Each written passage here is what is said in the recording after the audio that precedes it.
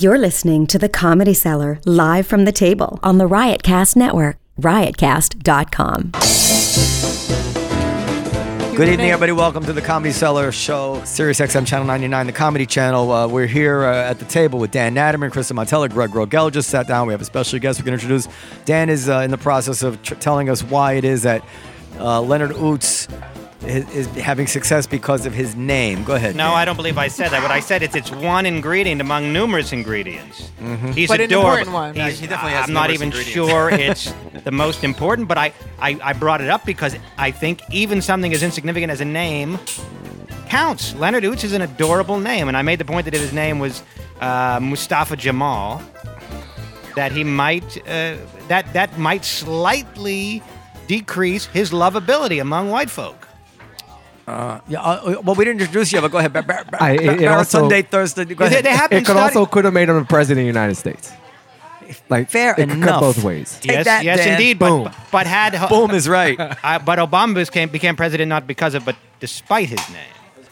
We will agree to disagree on that What one. Dan is really saying, you know what he's really saying? What is he really saying? He's really saying that if he didn't have the Jewish name Natterman, Natterman, he'd be a right. lot further in his career. That's No, really what actually, he's saying. that's not- That's what Jeff Ross did. He went from Jeff Lipschultz to Jeff Ross. That's not what Closer to I'm. the mic. Yeah, and Jon Stewart too, and Woody Allen. That's not what I'm saying. But because Natterman is not that crazy, insane, an ethnic name. But it's pretty ethnic. But if Jon Stewart Leibowitz had kept Leibowitz, I wonder whether that would have affected his career. Yes, I do. Yes, I do. All right, Seinfeld. now that you brought it up. But Seinfeld is worse than Leibowitz. Not as bad as Leibowitz. Not as bad as Leibowitz. No, on that There are scale. degrees. He's apparently. obsessed with this stuff. I'm not saying that he couldn't have made it with the name John Leibowitz. I'm saying I think Stewart was a good move, and I think it helped to whatever degree it helped. Yeah, I think him being really talented helped a lot more. Don't piss Dan off. He doesn't like to hear that Jon Well, Stewart's super talented. He's talented, but he was not. We were discussing last week whether his talent made his success inevitable, and I don't believe that it did. I believe that almost all success has a nice dose of luck involved, with few exceptions. I have unconfirmed reports, by the way. So a rose by any other name would smell as sweet, but might not be enjoyed in the same way.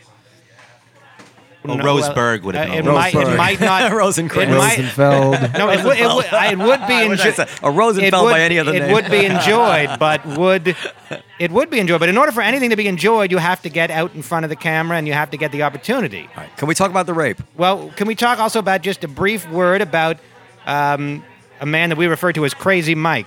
Yes. And I've heard Do we know that he died? No, we don't know confirmation. unconfirmed yet, but- reports. We're allowed to say that these are unconfirmed reports. Yeah, we can Yeah. say it. that Crazy Mike has died. McDougal Mike. Oh no, really?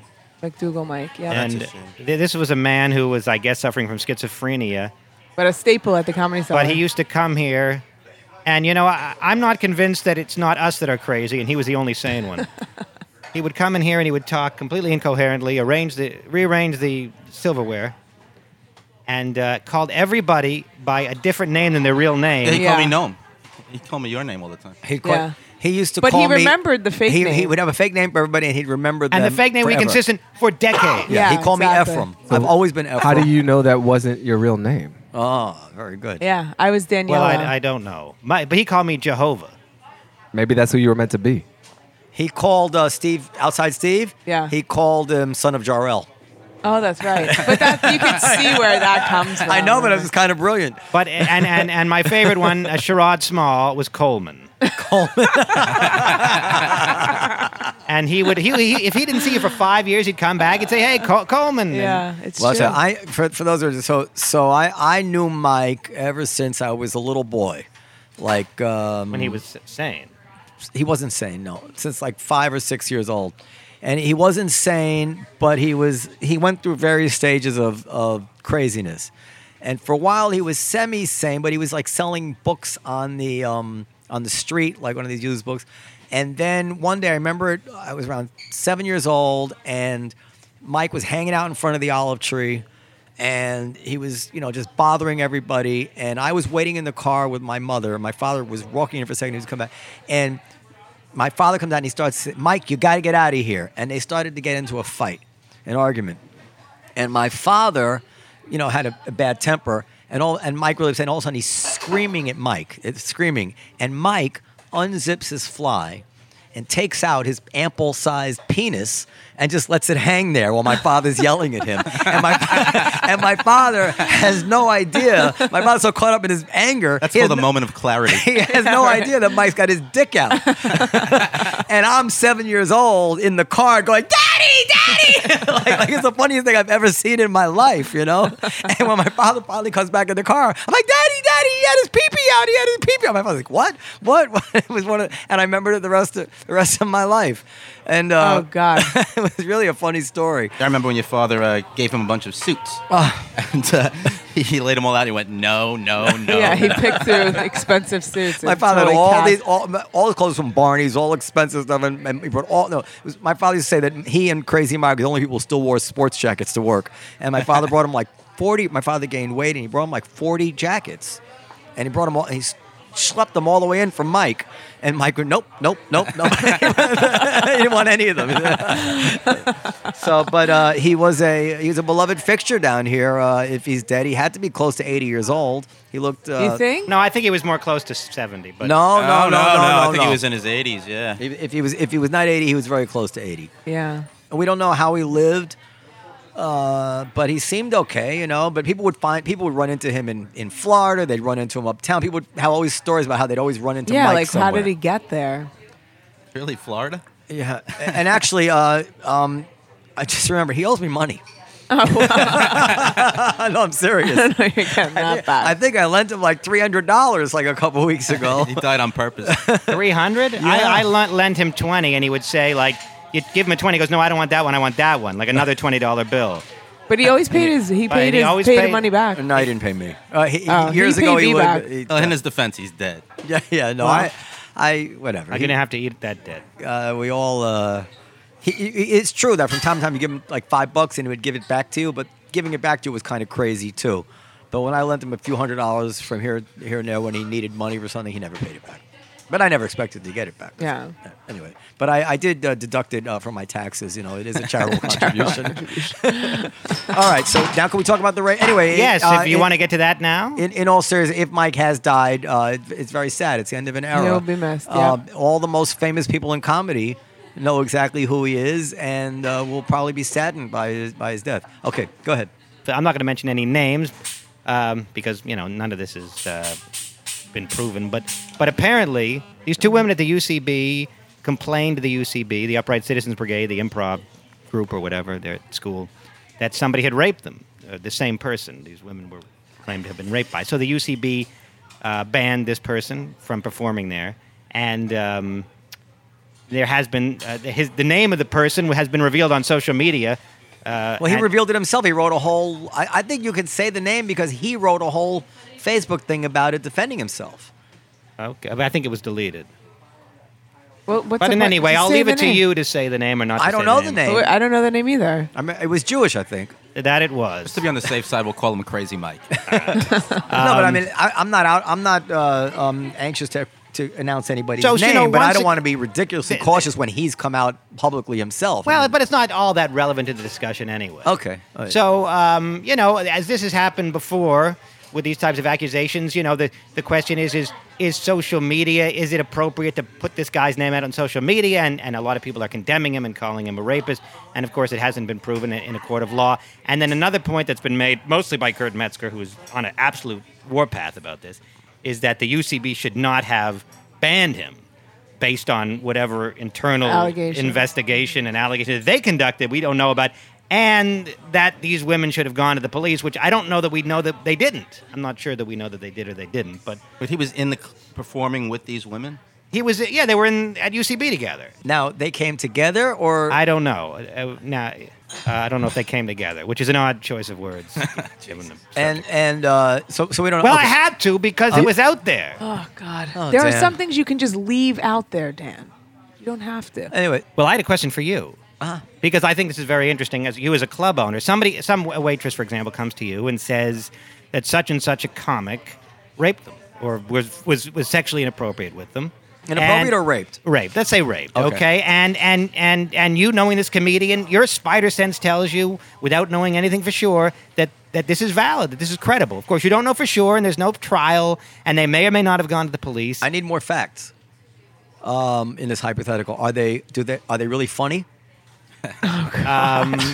Say it's a comedian. Are they killing? Well, you say boo, but let me tell you something. Yeah, but if this guy was destroying and filling the seats, let me see if UCB was so eager to ban him. Well, that's now rewind to Bill Cosby. I'd put him on. That was exactly Bill Cosby's situation, right? He was like super successful, making a ton of people a lot of money, and people knew that he was doing horrible illegal crimes for decades, and they kept signing for TV shows and honoring him with special degrees and defending him as a bodyguard, as a manager, Yes. as a booker, as an agent. So you and agree with me? And people knew. So you agree with me? Well, he agrees that people do acknowledge- it. Yeah, I don't think it's a good thing to do, but I say there's a precedent for that. I was on a plane. I suppressed this, okay? This memory. I suppressed this of my flight to Portland. But this is why I believe a lot of those Cosby accusers, okay? This is what happened to me on a plane. I'm sitting in economy extra space. It's like $9 on Delta to get this much more. Because I'm a Frankenstein, so I need this much legroom, you know? So I'll pay $9. And then what happens is I show up and there's two other giant mooks that had the same idea that are in my row. So we just sit there like monsters, you know, just crammed in. It didn't do anything.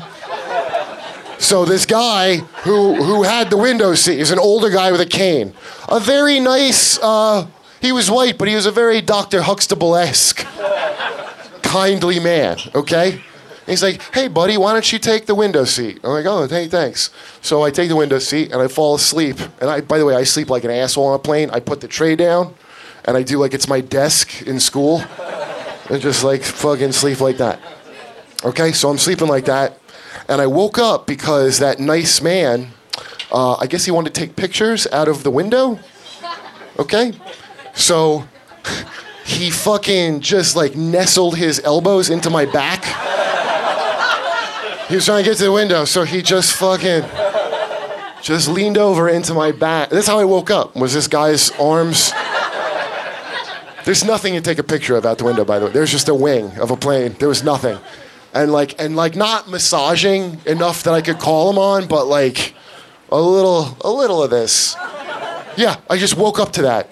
Okay? And yeah, do you know how I handled it? And I swear to God, this is the truth. I just froze up and pretended to be asleep until he finished. Because I didn't know what to do. Yeah. I just let him finish on my back because I was scared. Yeah, because I didn't expect it, and he seemed nice. That's right. Yeah. So if I had that much trouble with a Sky Cosby, imagine a Land Cosby coming at you. I just froze up like an aspiring actress, sir.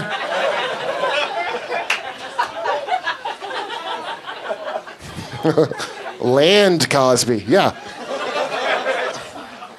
So obviously, if it was Aziz Ansari, he gets a couple of free rapes in. But the Stan, I'm just saying if it was Aziz, you would be like, well, we really don't know. Oh, I see. Well, can I just introduce Baratunde? Since Baratunde. Oh, please bring me up right in the middle of the rape conversation. I'm going to read it from your Wikipedia. Baratunde Rafik Thurston. Why are you reading from the Wikipedia? Is an American writer, comedian, and commentator. Co-founded the Black political blog Jack and Jill Politics, whose coverage of 2008 Democratic National Convention was archived in the Library of Congress. Was director of digital for The Onion, and his 2012 book.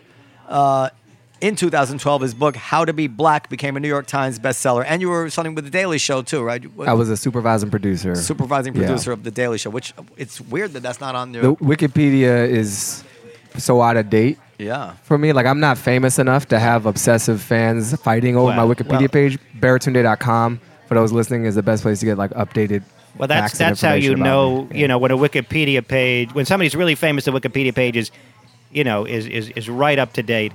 Like when I die, it'll 50 years later will still say, No, if I that I'm were alive. truly famous, they would be like, he is currently recording a podcast at the Comedy Cellar in Yes. New York Right. City. And they'd be the And, paparazzi. and you would have it in several languages. Yeah, oh, absolutely. Absolutely. And then we'd be Right, fighting so- about it on the talk page. You would have it in like Serbo-Croatian. You would have a Wikipedia page. So that's anyway- that's who But he is. none So, of that's false. It's just, a little old. Yeah. so go ahead. Dan. So what? So well, the question is what do you as a club owner do? let- What do you let see me- as your duty as a club owner, if any, let- toward the people that work here? let me toss it to the table, Baratunde. What do you think I would be the right thing for me to do if two I said waitresses if two people Yeah. Well, said why- that somebody had raped them? So I think your starting point of wanting more facts was a good start. I think you got to be supportive and encouraging. I think most of the society tells women to not ever say anything to anybody. So you kind of recognize that it's not easy to come forward to an authority figure, whether they're law enforcement or your boss, Right. and accuse someone else in that community of such a heinous act. I don't think most people do that lightly or make it up when they say it. It usually blows back and people don't believe you and they say, what were you wearing and why are you so slutty? And all these pretty irrelevant questions. So I would seek to be compassionate and kind of supportive of them coming forward to begin with and ask about what the appropriate way to support them is. I mean, I can't jump straight to like, oh, I would instantly ban this comic because this is a super hypothetical and I don't even know the situation that we're talking about right now. I'm kind of walking into this on this mic. But having known women in my life who have been assaulted or raped and not believed, or it's been repeated, whether they're friends or family or colleagues, I think the most important step I would take as the business owner is to show compassion and some form of leadership and listening, and not to dismiss it out of hand or basically put their needs above like how's tonight's show going to run. If I can try to communicate that, then hopefully that leads to a solid outcome and something closer to justice than what they feel like they've gotten if they're coming to me and not law enforcement. But is there, in your estimation, if say you were 70% convinced, you analyzed whatever evidence there was that was at your disposal, and you, in your mind, well, you're pretty sure that this has really happened. Of course, you can't be 100% sure. Yeah. And you're not, but this is your business, and you're entitled to do what you want. Mm-hmm. I don't think you need to adhere to the beyond a reasonable doubt standard that we expect in a court of law. This is your court. You can do what you want. So is there a point at which you would ban this comedian that did that? I'm sure there is a point. I mean, certainly if the comedian acknowledged it. Well, okay, but, like that's an barring obvious that, point. barring that. Yeah, I mean, look, I want the information. I mean, I don't want to pretend that I'm Lady Justice and that I just have access to universal truths and can instantly judge people. At the same time, and I'm just describing how not obvious this is, for me as this hypothetical business owner, where I own a comedy club, which is also a pretty dope future. So thank you for this hypothetical. And my first act as an owner is to field an accusation of rape. So that's not a good day for my first Well, I didn't say it was day. your first day as the I owner. mean, It's all but in my downhill- head, like all it's my downhill from first here. day. I own a comedy club, and the Right. first thing that happens is two employees say that someone else in the community has raped them. So there is a point, I'm sure. I would want to, get facts, as has already been said. I would want to show support, kind of rhetorically, emotionally, which I think doesn't often happen. And the way the justice system works and doesn't work, it leads me to not always have confidence in it, in terms of how that process works for victims, in terms of how that process works for the accused. Like, it cuts both ways. There are people who are locked up for not, the things that they did or over-prosecuted. There are people who don't get the justice they deserve because they're politically connected or they look a certain way. So for me to act as my own Justice Department is terrifying.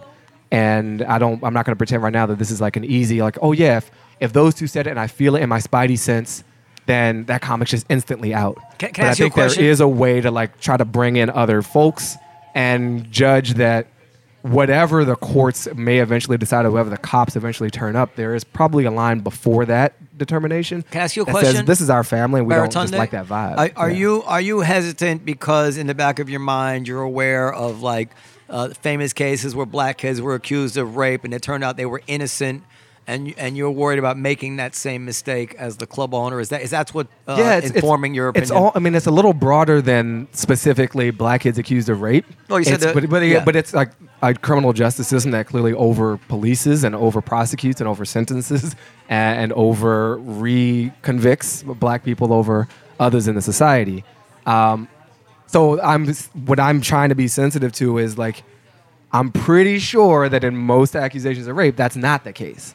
Like, I think where the criminal justice system truly fails isn't around rape prosecutions. It's around like drug crimes. It's about taillights being busted. It's about not paying your court fines. Well, So- in the famous Central Park case, the only difference was that they got the wrong guys, which doesn't seem to be a possibility here. Like, Right. So she and quite often, I mean, you know better than I do, but I'd say probably an overwhelming majority, when black guys or anybody are convicted wrongly, it's not that the crime wasn't committed, it's that They got the wrong they people. get the wrong Yeah. criminal. Yeah.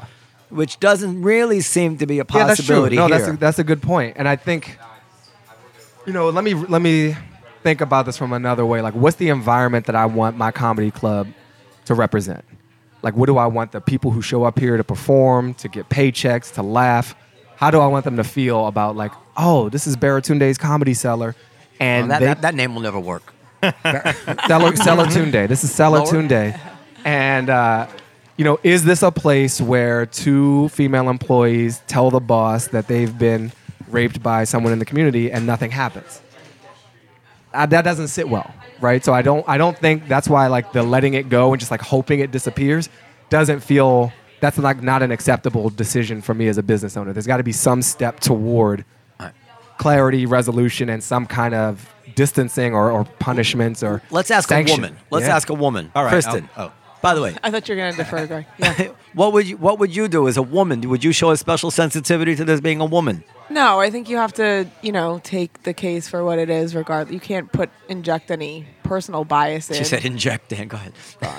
I didn't pick up on that. But I think He's also learning. a lot of what we talk about at during this show is the special situation that is the comedy world. So if you have somebody like Kurt Metzger going off on Facebook about this, and I mean, Which side is Kurt on? He's for the fact. Kurt thinks that these women should have gone to the police, which they might have, and we don't. Right. I don't think we even know that.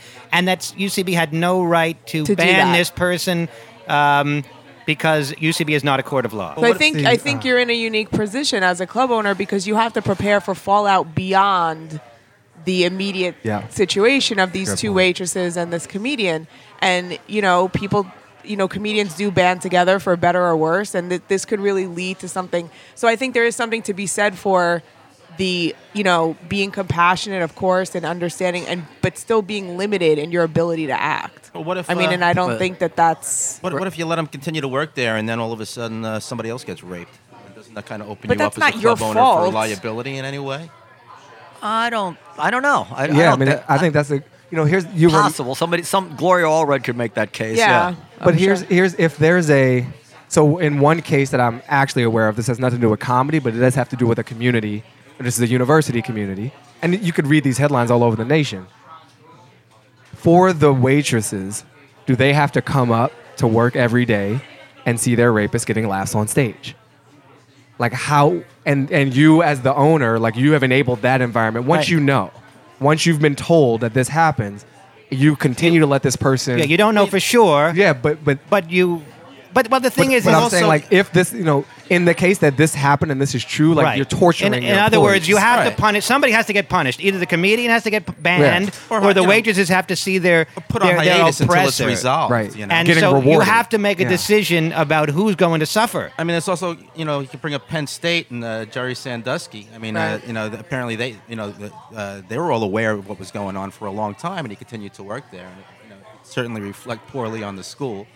And I think it's a difficult situation, but I don't know how you could possibly, if two women accuse the guy of raping them, how you could have him continue to be in that environment until it's resolved. I mean, it just seems like Yeah, I mean, you it seems could like a reckless, you could say, it'd be a look, reckless for thing. now, one could say for now you can't work here. If in the future this turns out to be these accusations are false, of course you come back and it'll never prove. It'll never be proven they were false. And they're never going to say we lied.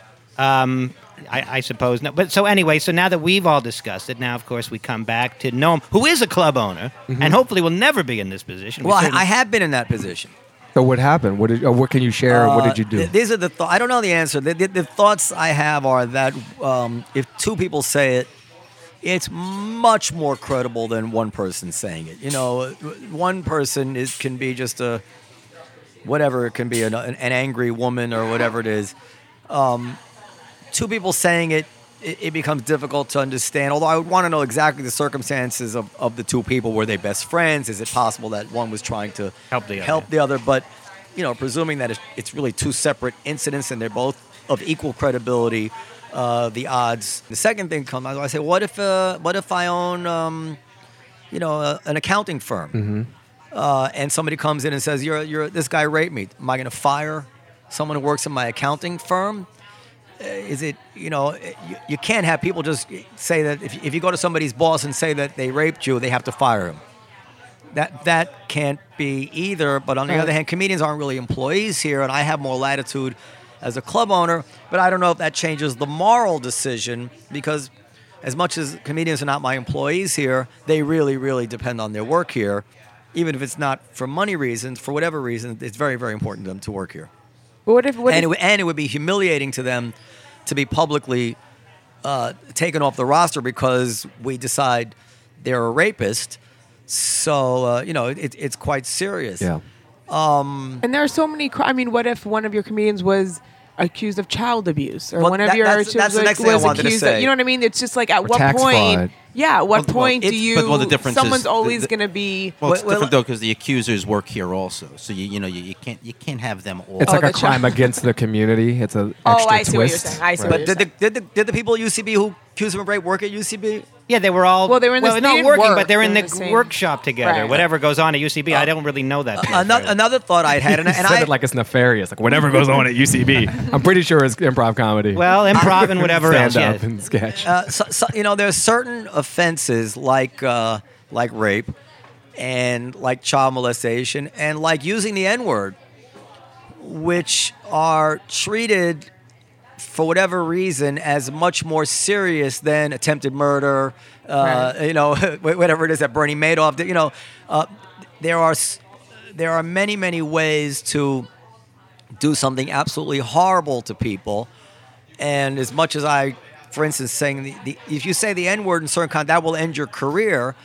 And of course, using the N-word is horrible, but so is, being terribly cruel to your children. Right. But being terribly cruel to your children will not end your career. People might say, "Hey, it was terrible," but they'll move past it, and I don't think that's really defensible. As a matter of fact, I would say being terribly cruel to your children is worse than using the N-word, depending on what context you use the N-word. So it's difficult to separate the emotion of the accusation of rape. What if they said he tried to shoot me? Would I stop booking them then? Right. It beat me up. How about it beat me up? So I don't know. But I guess what it comes down to, if I personally believed it were true, I guess I would have to stop booking them. Yeah. But the one time I was in that situation, the fact pattern was not cut and dry, and I don't want to go into it, but I didn't take any action, and I think I made the right decision. And it wasn't because I was soft on rape. It was just, I can tell you guys off the thing, I didn't think I would have been right to take action. Well, this girl, I think I know what you're talking about. She didn't say she was raped. Yes, she did. But I don't know the fact pattern. That's whatever, I can't say. But I don't know. These are very, very. There's no right answer. These are very, very, very tough questions. And people are making these decisions every day. Yeah, not funny. Not at It's a all. good way to start, though. Not we can funny. get this done. Not at all what people are tuning into this show to hear. Well, we often get into But it's- topics that are serious, but this one at least has the merit of being exceedingly relevant to the comedy cellar and the comedy world, and I think was actually quite interesting We should have discussion. had some of Kurt's rants. Actually, Because I'm sure they were pretty funny. I've had two incidents, actually, of this. I've never had an incident where two women complained about the same guy, but I had two incidents, and the truth is, one time was a close friend of mine. And she claimed that this comedian, she felt that she used the rape word. Now, remember Whoopi Goldberg got in trouble for saying rape, rape is a word which is not exact, and there is the rape of an innocent of a stranger in a parking lot, and then there's the rape of a woman who has gotten into bed, taken off all her clothes, like the Mike Tyson example, where by all accounts she took off her own panties, all that stuff, and then she claimed she was raped. I'm not defending either one, but they're not the same. I wouldn't give one the same sentence as the other. Maybe they should both go to jail. But the situation that I had was a girl who was engaged in a sexual type of thing with the guy.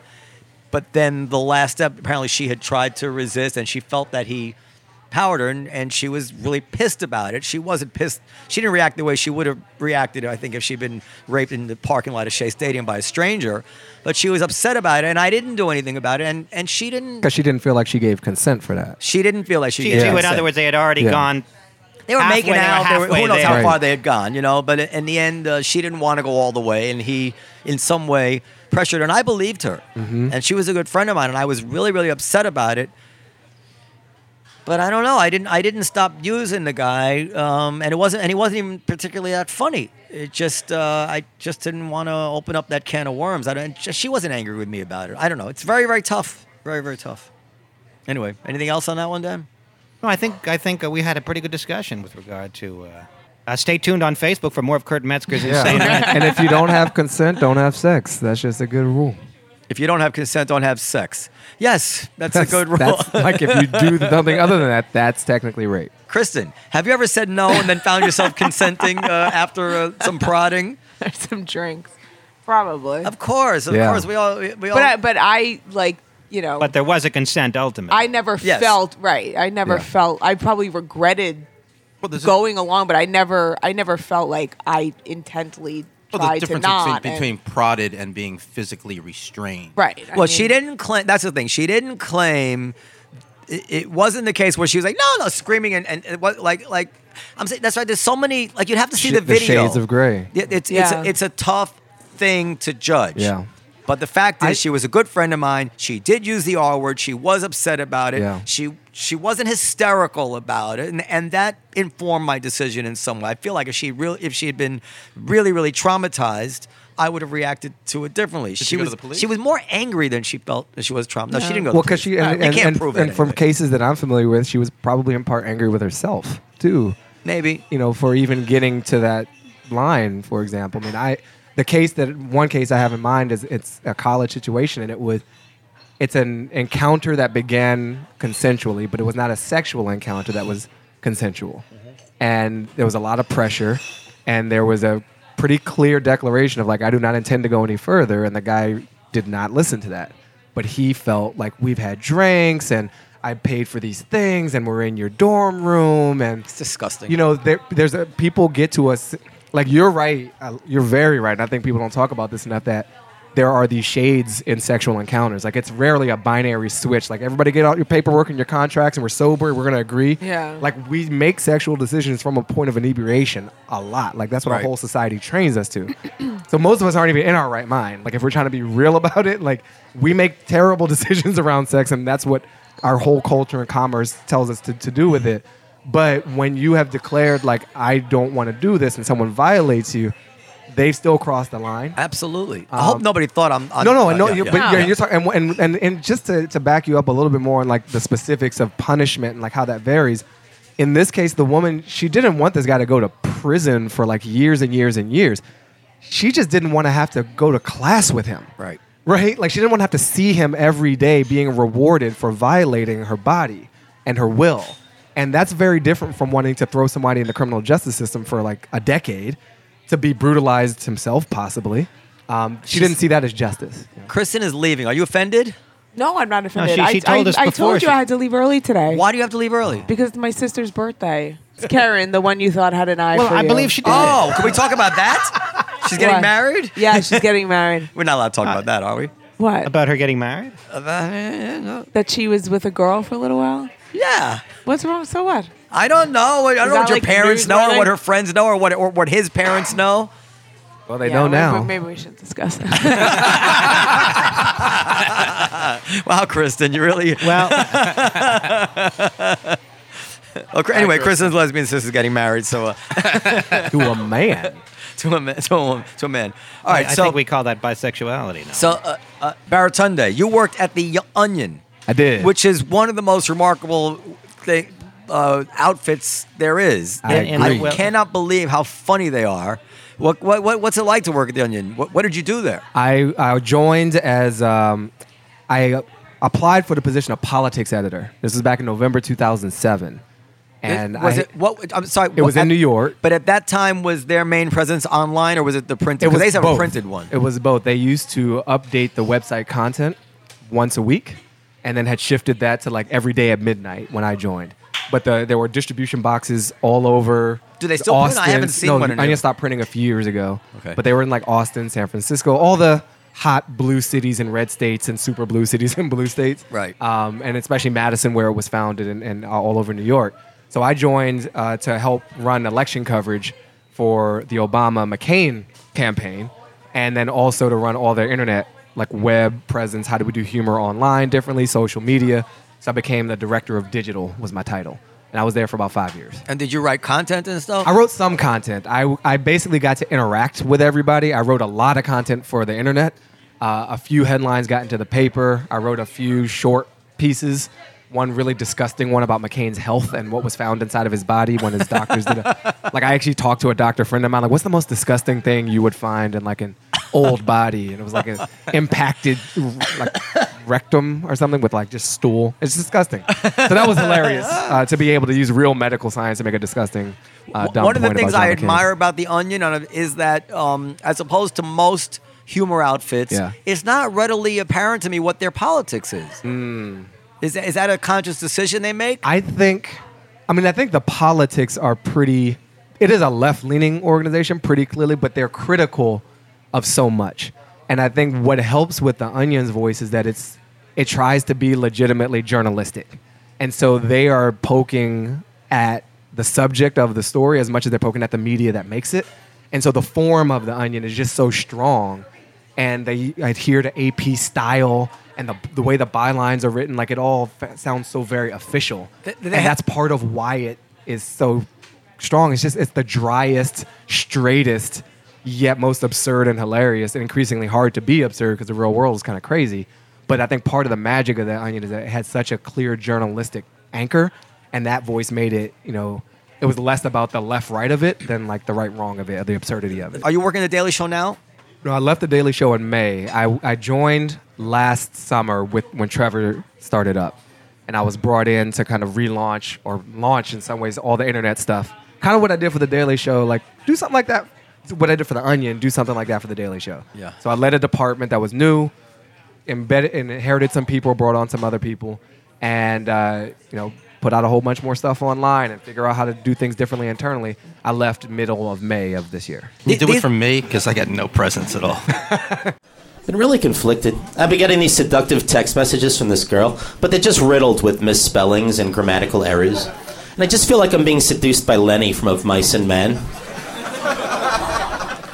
She put a comma in "come on my tits." There's no comma. I mean, I'm sorry, I can't just jerk off to gibberish. Some people have some weird fetishes. Like, I can't see the enjoyment in urinating on somebody. I mean, I see the convenience, I just don't see the enjoyment. You ever fart during sex and you're so embarrassed you strangle the prostitute?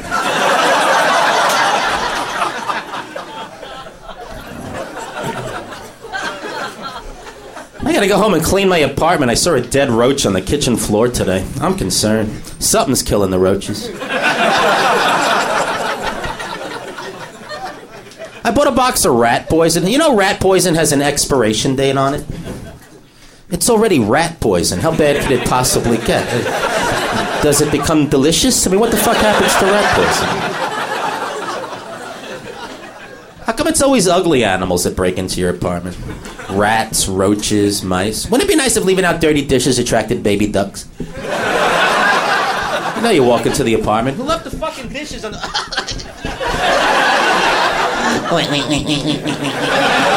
Have a great night, everybody. Thank you very much. The Wilmore Show just got canceled That's yesterday. right. Yeah. So a few days ago, I would have said these shows seem to be having trouble getting their foothold. I don't really watch them that often, and Trevor is a friend of the club and a friend of mine, and but just from what I read, the shows are still kind of finding their way, and I notice I don't see either of the shows going viral on Facebook like I used to see Jon Stewart's rants and stuff, often going viral on Facebook, and I'm wondering, well, now with Wilmore's show getting canceled. Do you worry that people are going to say, well, we gave a black voice a chance and America wasn't interested, and it'll be a long time before we take that chance again? Are they going to attribute it to the fact? I hope not. I think hilariously, like that would be sad and ironic and a little twistedly funny, but I don't think that people are going to draw that conclusion right off the bat. And I think the Nightly Show tried a whole bunch of new stuff. They tried the panel format. Like, they had to fill in. Both of these shows didn't exist 2 years ago. Right. You had Stewart leading into Colbert, leading into, like, South Park. Like, that was a 90-minute juggernaut on Comedy Central for a long time. That was just murdering it. And this is before everybody had a Vine account and a Snapchat account cranking out their own funny stuff 24/7. It was before you had a presidential candidate who could be, like, a vaudevillian, roaster himself. Like, he doesn't need a lot of comedy around him. Like, he provides a high level of entertainment, this Donald Trump. Well, and Stewart and Colbert also had the benefit of being able to fully flesh out their thing kind of under the radar. Yeah. They didn't come in with all eyes on them. No, they came in pretty unknown. Colbert was a natural spinoff of an already loved Daily Show. Right. Stewart was there for like 16, 17 years. And so in his first 3 years, look at those first 3 years of shows and ask, like, even the word viral didn't even make sense back then. And Colbert's not doing so well on The Late Show. Right. And it was a less crowded field. It was a less competitive time. And I think, it's not entirely shocking. It's disappointing. I hate to see a whole bunch of people lose their jobs, especially. Like, it's a pretty good job. I think Trevor's show's doing the best, I think, of all the things. I think it's still doing like I think half of Jon Stewart's numbers. Half? Yeah, there's so many ways to cut these numbers. When I was there, I know that it was doing the best among a certain demographic, like men between 18 and 34. I think the Daily Show was killing it, but overall ratings, like Fallon, has got to be destroying. It's just a much bigger stuff that's on NBC. He's been running that for a while. Very successful. Did you see the thing Trevor did this a while ago already about the African dictators comparing them to Trump? I was there when that happened. God, was that funny. That was one of the most beautiful moments of the new Daily Show. It was really great. Yeah. And in retrospect, it even looks more wise than it was apparent now at the with all time the that Russia he did stuff and the Paul Manafort, Putin, etc. Anybody should Google the Daily Show African dictators. Donald Trump, African dictator. Oh, so funny. It was the best thing. What? Oh no, I just have one topic, and we don't have too much time, but we have time. Very quickly, you were talking on Facebook. You posted something, yes, about that Bernie Sanders has bought a $600,000 summer home. Good for him. Okay, well, I have probably no problem the first nice thing he's ever bought himself. Have you seen his suits before? I have no problem with the $600,000 summer home. One-bedroom apartment. Noam had an issue with it, however, thinking that it reveals that Sanders maybe has more money. But that's not even what I'm getting at. Okay. On Facebook, you posted the following, and this struck me. You said $600,000 on a summer home, on a $200,000 joint income, a little home on a lake just for the summer. I make a pretty good living. This is what Noam writes, but that must be nice. Now, from that, I took it to mean that you're implying that you cannot afford a $600,000 summer home. This is really what you want to ask me? Yeah. All right. Could I afford a $600,000 summer home? This is a part of a pattern with obviously, you. Obviously, a $600,000 home where you put down $100,000 and you pay a mortgage.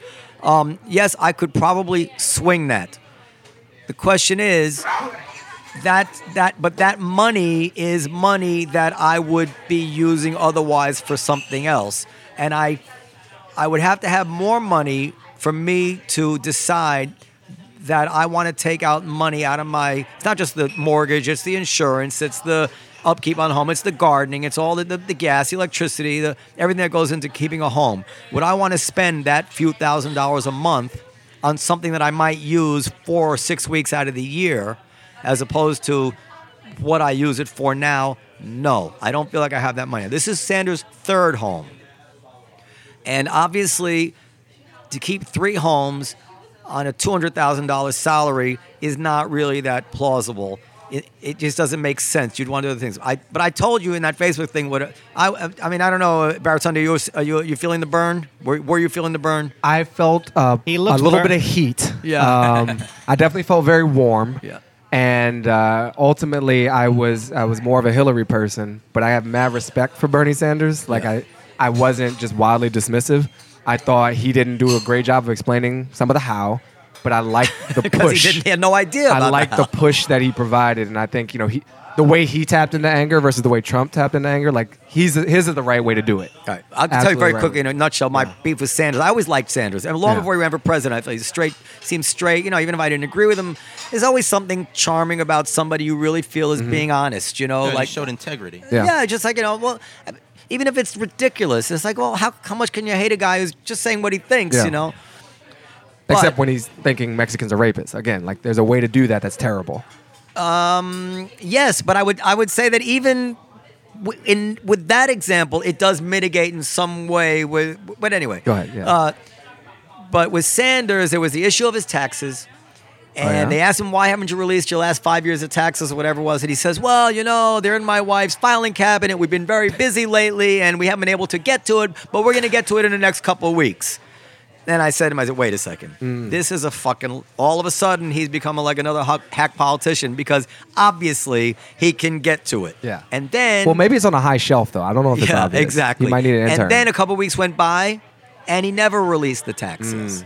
And I said, wait a second, something's going on here because he's hiding something. Because he would have put them out there if they looked good for him. He finally released 1 year, which was the year that he prepared during the time he's running for president. Right. Not the years when nobody was looking, Yeah, right? yeah. And he went down immeasurably in my eyes. I started to do some research. His wife was making how much? 200 and something grand at the school. Good for her, sugar mama. I have no problem with anybody making money. I have a problem with the sanctimony. Yeah. His wife is making. No, he was the high sparrow in many ways. His wife's from, making a Game of couple Thrones. hundred grand. He was making a couple hundred grand. Yeah. Together, you know what they were? Top 1%. Yeah. And I believe what he was trying to hide Is that he was a although he member had of that nothing to group. be ashamed of. Yeah. Nothing to be ashamed of. Yeah.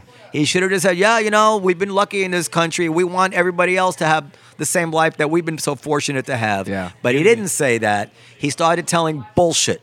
And then when he came out with his $600,000 home, I said, well, obviously, if you have a $600,000 home, you've saved some money away. Maybe even in that banking system you've been railing against all this time, maybe some of that money grew on the stock market, like. Yeah, and I said, it is what it is. I don't want to make it more than it is. It's Yeah.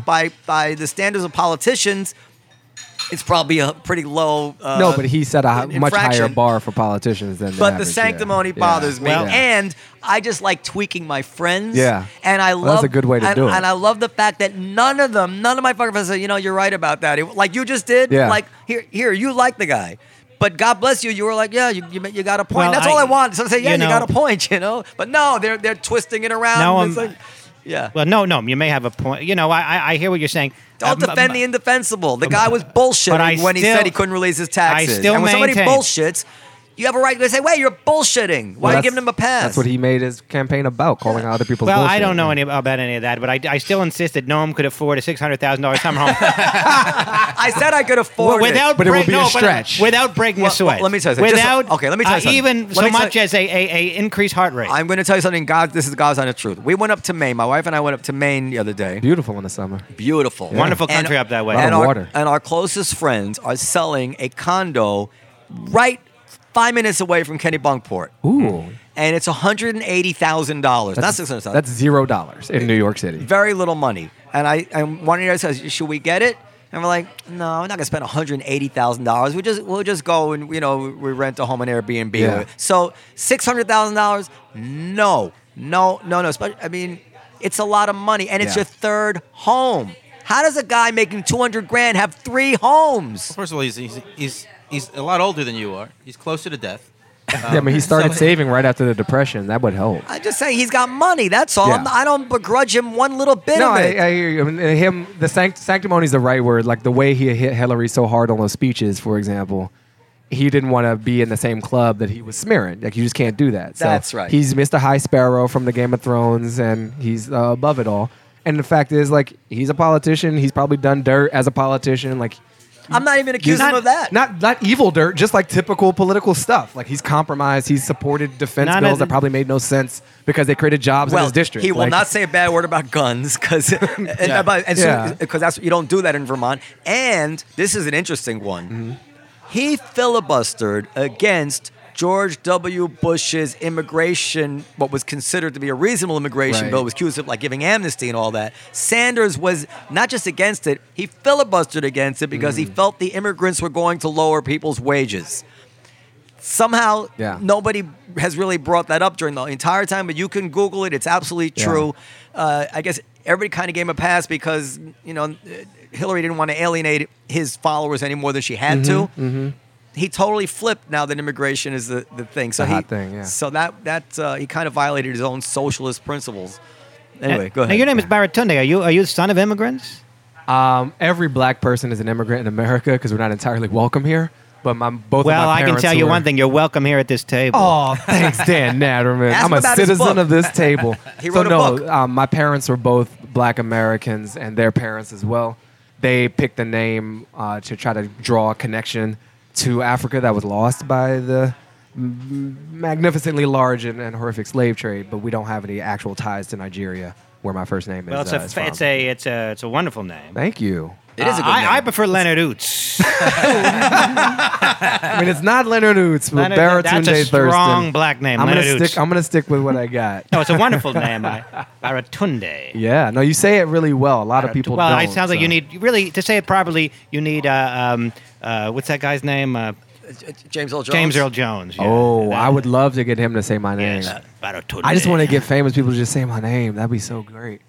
No, it's nice to hear you say. I mean, I remember meeting you when I was doing bringer shows back when I lived in Boston. Was I coming nice down to you the- even You then? were really nice in the Well, little that's- subway car of the New York Comedy Club. He was frightened. People. Look, I just like that he was nice. Okay, I don't care why. With me, what you Nice see is is nice. With me, what you see is there's no lying in me. What you see is what you get. That's actually and true. sometimes Yeah. people say, will say, well, he's a little rough around the edges, but it's not. There's no bullshit. Yeah. There's no bullshit.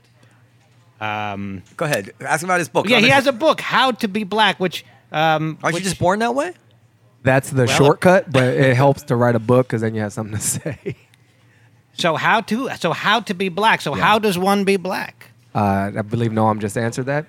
Be born that way. I mean, Noam has a bunch of questions he wrote down, but I'm just going to cut to the chase. Yeah, go ahead.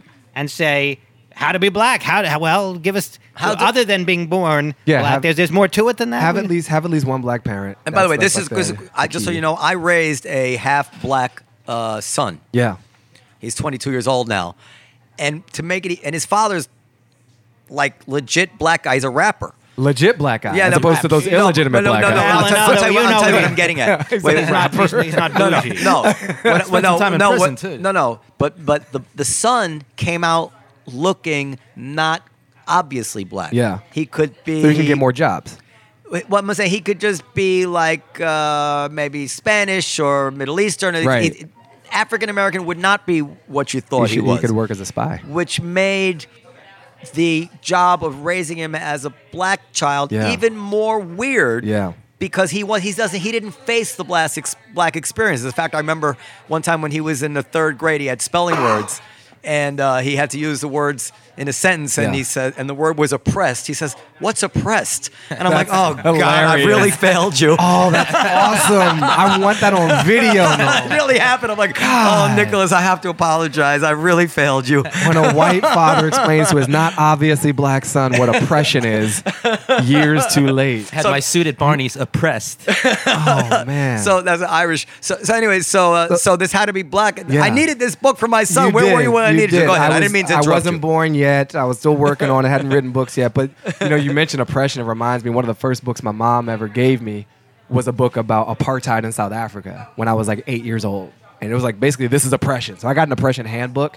at age 8. Apparently, that's the right year. Oh, that's the right year. That's the right year. Well, So if you you know- have any other kids, like 8 years old, and for those of you listening, like give them the oppression Every guidebook Jewish at 8. kid that grows up with some sort of Jewish education, Yeah. there is a point that that the parents sit you down and tell you we are despised. And they there's like a Holocaust curriculum at Hebrew schools. It starts like in the 4th grade, and so it's like growing up you think, oh, all right, we're just like everybody else, and you don't really realize it. And then they sit you down, they tell you no, we're hated, and we'll probably be thrown out of America any day now. But the Jewish folks have such a great template for kind of honoring history that I think a lot of us could learn from. Whether I went to my first Passover Seder this year, and I was like, this is beautiful. Like, what a way to honor all this stuff and basically not forget. And I think what America has tried to do with a lot of black suffering is like, oh, let's definitely forget this. Like, can we move on? Let's Snapchat this and move on as quickly as possible. But why do you say that? Because that's not my perception of what America tries to do. It may have been. I think what America likes to do is say, hey, this bad thing happened for a long time ago. Like, we didn't have anything to do with it, definitely. Like, it was some assholes from history. Thank God they're not around. Anyway, we're all good now. Let's try to look to the future, which is going to be super awesome, and everybody's going to be brown. I don't think that's honestly, I don't mean to argue. I mean, I'm not even arguing. I'm answering your question. But I'm saying, like, give me an example of something America, when you say America, whatever that means to you, like, they do this, but they should do that. So there is no memorial to slavery in this country. Is that There's true? no national memorial to slavery.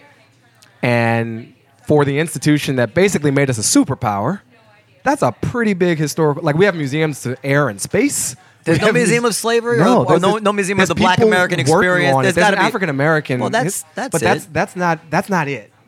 I think for the country whose entire basis of wealth was founded on stolen labor, like uncompensated labor for multiple generations... That's not true. What part's not true? It's funny because I run into this problem all the time. I'm not soft on slavery. Yeah. Don't get me wrong.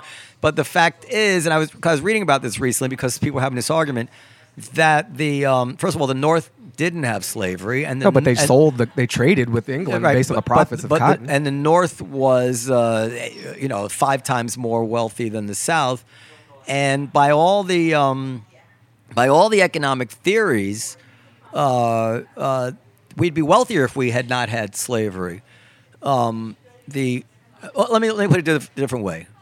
I don't think it matters whether or not the country benefited from slavery economically or lost economically. It doesn't change one iota of the moral issue of slavery. I am skeptical. You know what it reminds me of? Some people, they would support the death penalty because, listen, you know how much it costs to keep a prisoner? And I'm like, you know what? It really doesn't matter if it costs a lot or a little. The question is it okay to execute somebody? Yeah, you're focused on the principle. If it's not, it's not. It's beautiful. In this country, most people like dollars and cents. Yeah. But in terms of what America could be doing differently, I think we like to pretend that, and you can put this in a little parentheses because you don't buy the economic argument, that part of our might today depends on that theft from long ago.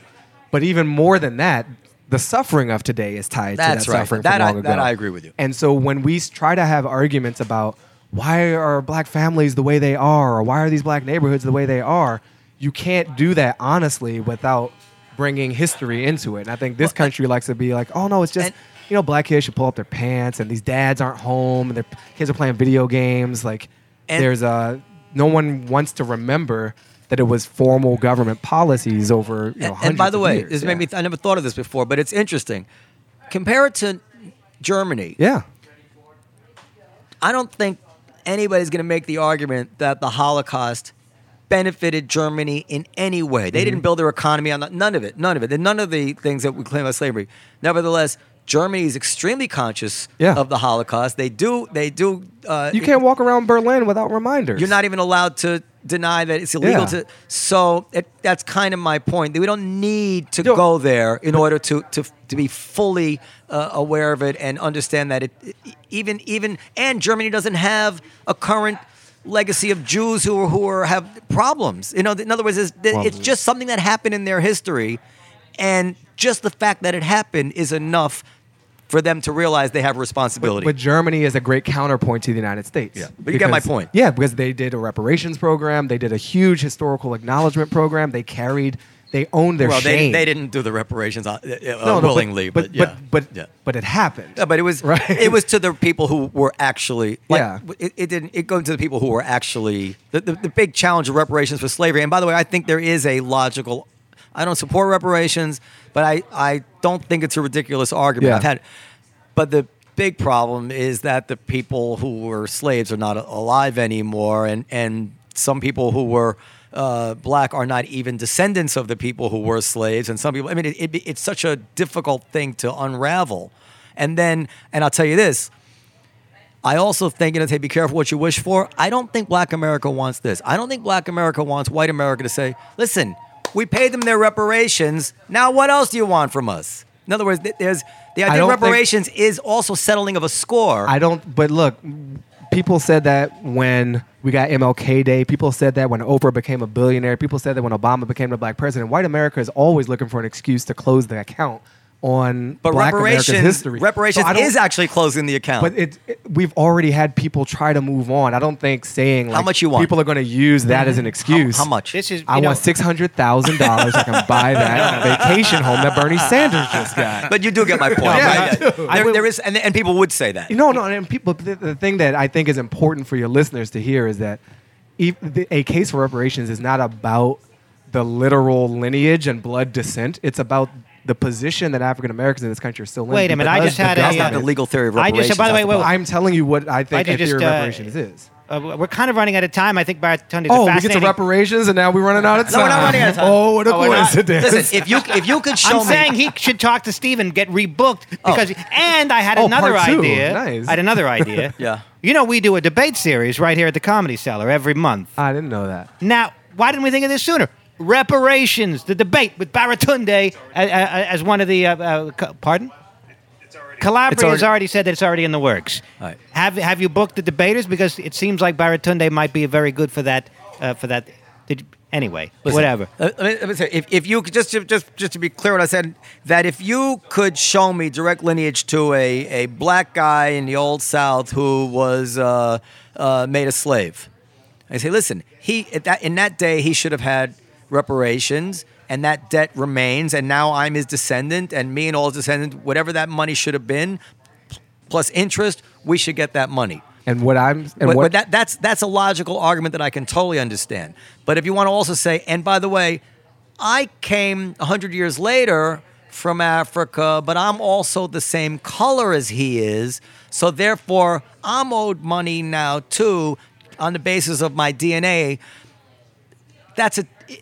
You can make that argument, but it's a totally different argument, and it follows much less logically. You're talking about a confusing argument. We need there. another show for this. You're using the word logic as if there's some clear line between what you're describing and what's right and just. We do need another show. I thought I described the clear line. No, you described it clearly, but it's not that one is logical and the other isn't. I think I don't know the logic for the other one. The other one is not like, hey, random person came from Africa is now trying to make a claim on America's history. It's that the current position of the various black communities in this country with respect to housing, education, jobs, that is directly traceable to the continuing legacy of slavery. It's not like slavery ended. That's not reparations. And everybody just listen to me, man. You can't just say that's not reparations when I'm describing to you what a reparations program might be, because you have a fixed idea that it's only tied to the rich blacks actual get it slave. Too? Probably, but the idea would be that it's targeted at those black communities that are actually suffering and don't have resources. That's what I'm saying. It's not reparations. It's. I'm not saying they should. Now it's a semantic argument. Yeah. I'm not saying they shouldn't get it. I'm saying that's what government policy maybe ought to be, because its citizens are in need of whatever color they are. But it's not about whatever color they are. I do not think a black man in need is more entitled to the compassion and help of his government than a white man in need, regardless of what color he is and regardless of what Marina his history Franklin was. That's my point. And when you do reparations is a legal concept of Please don't explain reparations. And what I'm saying you're coming across as if you have a total understanding of what this word means, and I'm telling you that when you say it's a debt, there is a debt owed to any black child that is in this country whose parent was not able to get a home because their grandparents were redlined by government housing policies, which prevented and moved black people out. When over-policing was official government policy, when Klans were lynching people all over the South and you had to flee and move up to factories in Chicago, like, it's all connected. So it's a complicated... It is logic, but it's a complex logic. I don't think the cause matters. I think they're in need. I think if without the cause, then we can't really fix the problem. If we just say, oh, everybody gets help from the government, we don't acknowledge that this government, whose policies are still not over yet, but here's still tied back to point. slavery. Yeah. Reparations, if you are entitled to reparations in some normally, doesn't matter. You could be a millionaire. It's your money. You're entitled to reparations. I don't think the government wants to start giving money to rich African Americans who might have come here 50 years ago. That doesn't. And I think because what I see happening here is you have a very fixed idea of what reparations mean and what the distribution of reparations payment would mean. So you see, like, ATM machines kicking out cash to anybody who says they're black. That is not what I'm describing. And so I think there is a way to... I actually think we agree. I think... but I think the language does matter. I think it's going to be useful to the listeners because it's helpful for me to hear you because I'm like, I don't think we're disagreeing either, but I'm getting a little heated because of the way you're describing what is and isn't reparations. So let me be clear that I don't mean that just because you're black, you show up at the reparations bodega and you get, like, a check card. I think it's probably more community focused. It's at zip codes, school districts, housing areas that are in dire straits that can be traced back to a legacy of denied home loans and stuff like that. I think we're arguing about semantics, and I'm kind of thinking what the dictionary says. But I think if we don't call it a word, what we're both saying is that justice is another word. That's right. America screwed up the black community. Yeah. And America has a moral obligation to do what it can to make good on what it's done to the black community. High five me across the table, brother. Yeah. First of all, I want to tell you what a great man you are, Baratunde. Oh, Dan hates when we talk politics, and he actually did not intervene to get us off politics in this one. He must have been interested in some way. Well, I think that because, it was interesting. And... Yes. Yeah, for some reason it worked for me today. Yeah, maybe because it wasn't like it wasn't quote unquote. And also politics. because Baratunde's in the comedy world, so we're hearing a comedian's perspective on it rather than some Huffington Post reporters that don't need to be here. Is there a Huffington Post reporter here? Well, there have been in the past, okay. And I don't feel that they necessarily add anything that we can't ourselves talk about. Right. Write in and tell us. Did you love Baratunde? What's the email here again? What is it? Well, we have a few. We keep changing. You guys are hilarious. But they all work. Comedy Cellar Show at ComedyCellar.com. Comedy Cellar Show at ComedyCellar.com. Or you just go to the Comedy Cellar website and do the contact us page. Click around. Yeah, that's what. Let us know what you like. Did you love Baratunde? I know that you did. But don't even have to answer that, guys. That's a rhetorical question. It's a waste of time. Special thanks to Greg Rogel. Nice to sit next to you. Greg, you should come more often. Greg is great on these shows. And Baratunde, Dan Natterman, Krista Montella. Good night, everybody. Good night.